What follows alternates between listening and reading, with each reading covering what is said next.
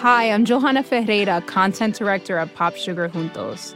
Juntos is all about celebrating Latinx culture, pride, our many intersectional identities, and joy. Thanks to support from Prime, there's so much to get into over at Juntos this month.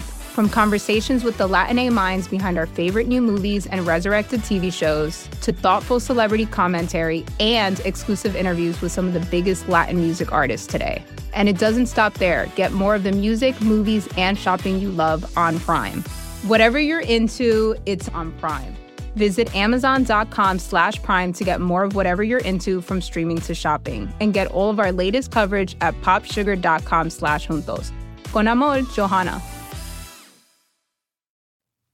Chapter 3. Her thus turning her back on me was fortunately not, for my just preoccupations, a snub that could check the growth of our mutual esteem. We met after I had brought home little Miles. So monstrous was I then ready to pronounce it that such a child as had now been revealed to me should be under an interdict. I was a little late on the scene, and I felt, as he stood wistfully looking out for me before the door of the inn at which the coach had put him down, that I had seen him on the instant, without and within, in the great glow of freshness, the same positive fragrance of purity in which I had, from the first moment, seen his little sister. He was incredibly beautiful, and Mrs. Grouse had put her finger on it. Everything but a sort of passion of tenderness for him was swept away by his presence. What I then and there took him to my heart for was something divine that I have never found to the same degree in any child. His indescribable little air of knowing nothing in the world but love. It would have been impossible to carry a bad name with a greater sweetness of innocence. And by the time I had got back to Blois with him, I remained merely bewildered. So far, that is, as I was not outraged by the sense of the horrible letter locked up in my room in a drawer. As soon as I could compass a private word with Mrs. Grouse, I declared to her that it was grotesque. She promptly understood me. "You mean the cruel charge?" "It doesn't live an instant.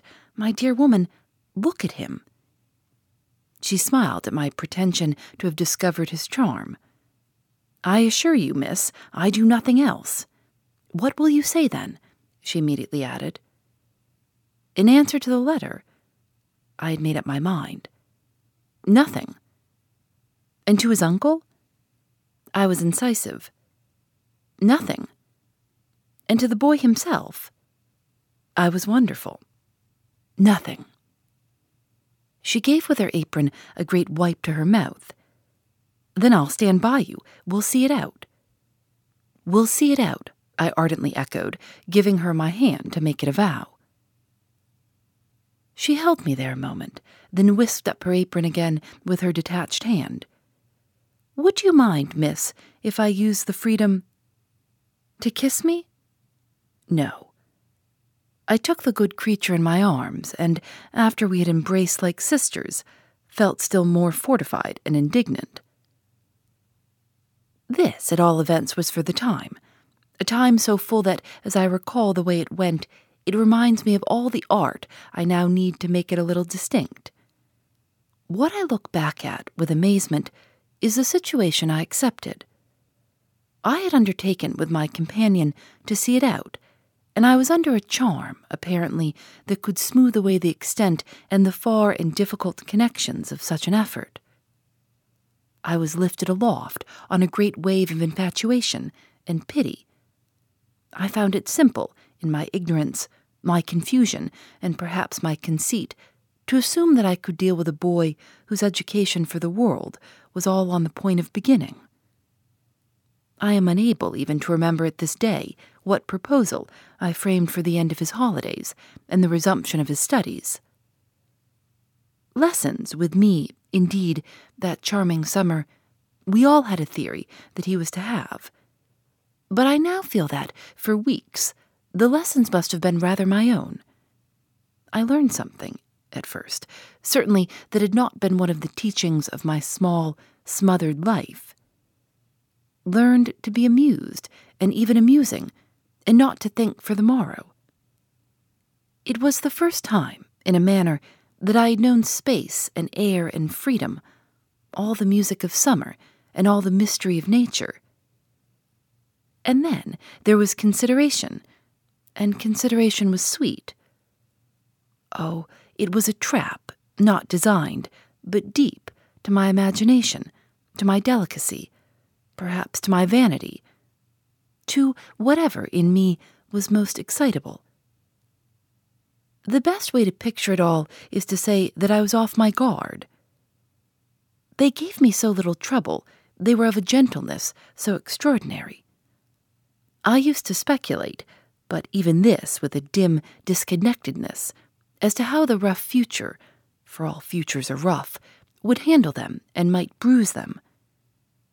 They had the bloom of health and happiness, and yet, as if I had been in charge of a pair of little grandees, of princes of the blood for whom everything, to be right, would have to be enclosed and protected, the only form that, in my fancy, the after-years could take for them was that of a romantic, a really royal extension of the garden and the park.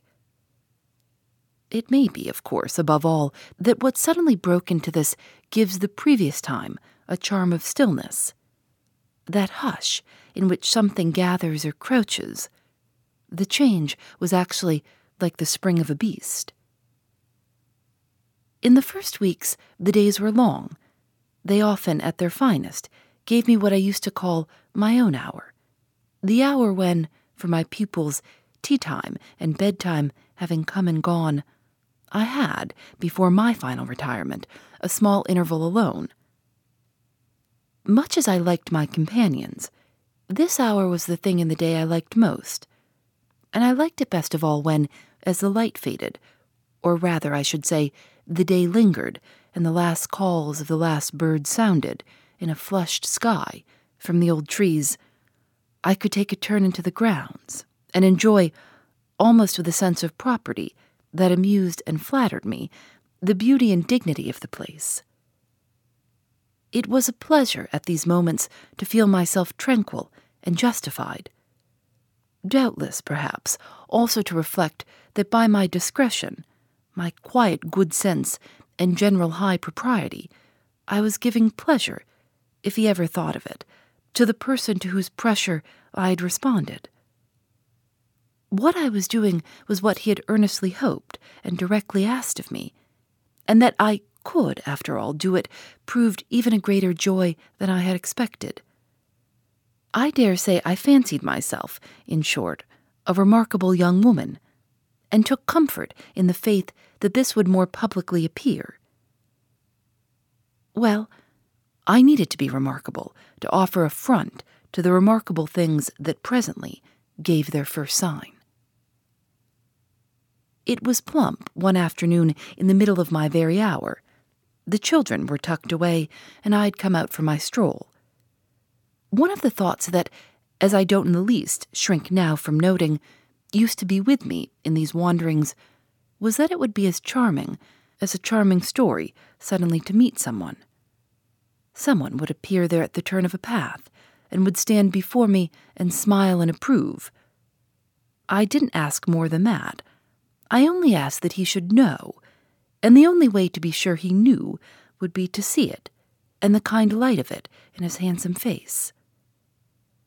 That was exactly present to me, by which I mean the face was, when on the first of these occasions, at the end of a long June day, I stopped short on emerging from one of the plantations and coming into view of the house. What arrested me on the spot, and with a shock much greater than any vision had allowed for, was the sense that my imagination had, in a flash, turned real. He did stand there, but high up, beyond the lawn, and at the very top of the tower to which, on that first morning, little Flora had conducted me. This tower was one of a pair, square, incongruous, crenellated structures that were distinguished for some reason, though I could see little difference, as the new and the old. They flanked opposite ends of the house, and were probably architectural absurdities, redeemed in a measure indeed by not being wholly disengaged, nor of a height too pretentious, dating, in their gingerbread antiquity, from a romantic revival that was already a respectable past. I admired them, had fancies about them, for we could all profit in a degree, especially when they loomed through the dusk, by the grandeur of their actual battlements. Yet it was not at such an elevation that the figure I had so often invoked seemed most in place. It produced in me, this figure in the clear twilight, I remember 2 distinct gasps of emotion, which were, sharply, the shock of my first and that of my second surprise. My second was a violent perception of the mistake of my first. The man who met my eyes was not the person I had supposed. There came to me thus a bewilderment of vision of which, after these years, there is no living view that I can hope to give. An unknown man in a lonely place is a permitted object of fear to a young woman privately bred, and the figure that faced me was, a few more seconds assured me, as little anyone else I knew as it was the image that had been in my mind. I had not seen it in Harley Street. I had not seen it anywhere. The place, moreover, in the strangest way in the world, had on the instant, and by the very fact of its appearance, become a solitude. To me, at least, making my statement here with a deliberation with which I have never made it, the whole feeling of the moment returns. It was as if, while I took it in, what I did take in, all the rest of the scene had been stricken with death. I can hear again, as I write, the intense hush in which the sounds of evening dropped. The rooks stopped cawing in the golden sky, and the friendly hour lost, for the minute, all its voice. But there was no other change in nature, unless indeed it were a change that I saw with a stranger sharpness. The gold was still in the sky, the clearness in the air, and the man who looked at me over the battlements was as definite as a picture in a frame. That's how I thought, with extraordinary quickness, of each person that he might have been and that he was not. We were confronted across our distance quite long enough for me to ask myself with intensity who then he was, and to feel, as an effect of my inability to say, a wonder that in a few instants more became intense. The great question, or one of these, is, afterward, I know, with regard to certain matters, the question of how long they have lasted. Well, this matter of mine, think what you will of it, lasted while I caught at a dozen possibilities, none of which made a difference for the better, that I could see, in their having been in the house, and for how long, above all, a person of whom I was in ignorance. It lasted while I just bridled a little with the sense that my office demanded that there should be no such ignorance and no such person. It lasted while this visitant, at all events, and there was a touch of the strange freedom, as I remember, in the sign of familiarity of his wearing no hat, seemed to fix me, from his position, with just the question, just the scrutiny through the fading light that his own presence provoked. We were too far apart to call to each other, but there was a moment at which, at shorter range, some challenge between us, breaking the hush, would have been the right result of our straight, mutual stare. He was in one of the angles, the one away from the house, very erect, as it struck me, and with both hands on the ledge. So I saw him, as I see the letters I form on this page. Then, exactly after a minute, as if to add to the spectacle, he slowly changed his place, passed, looking at me hard all the while, to the opposite corner of the platform.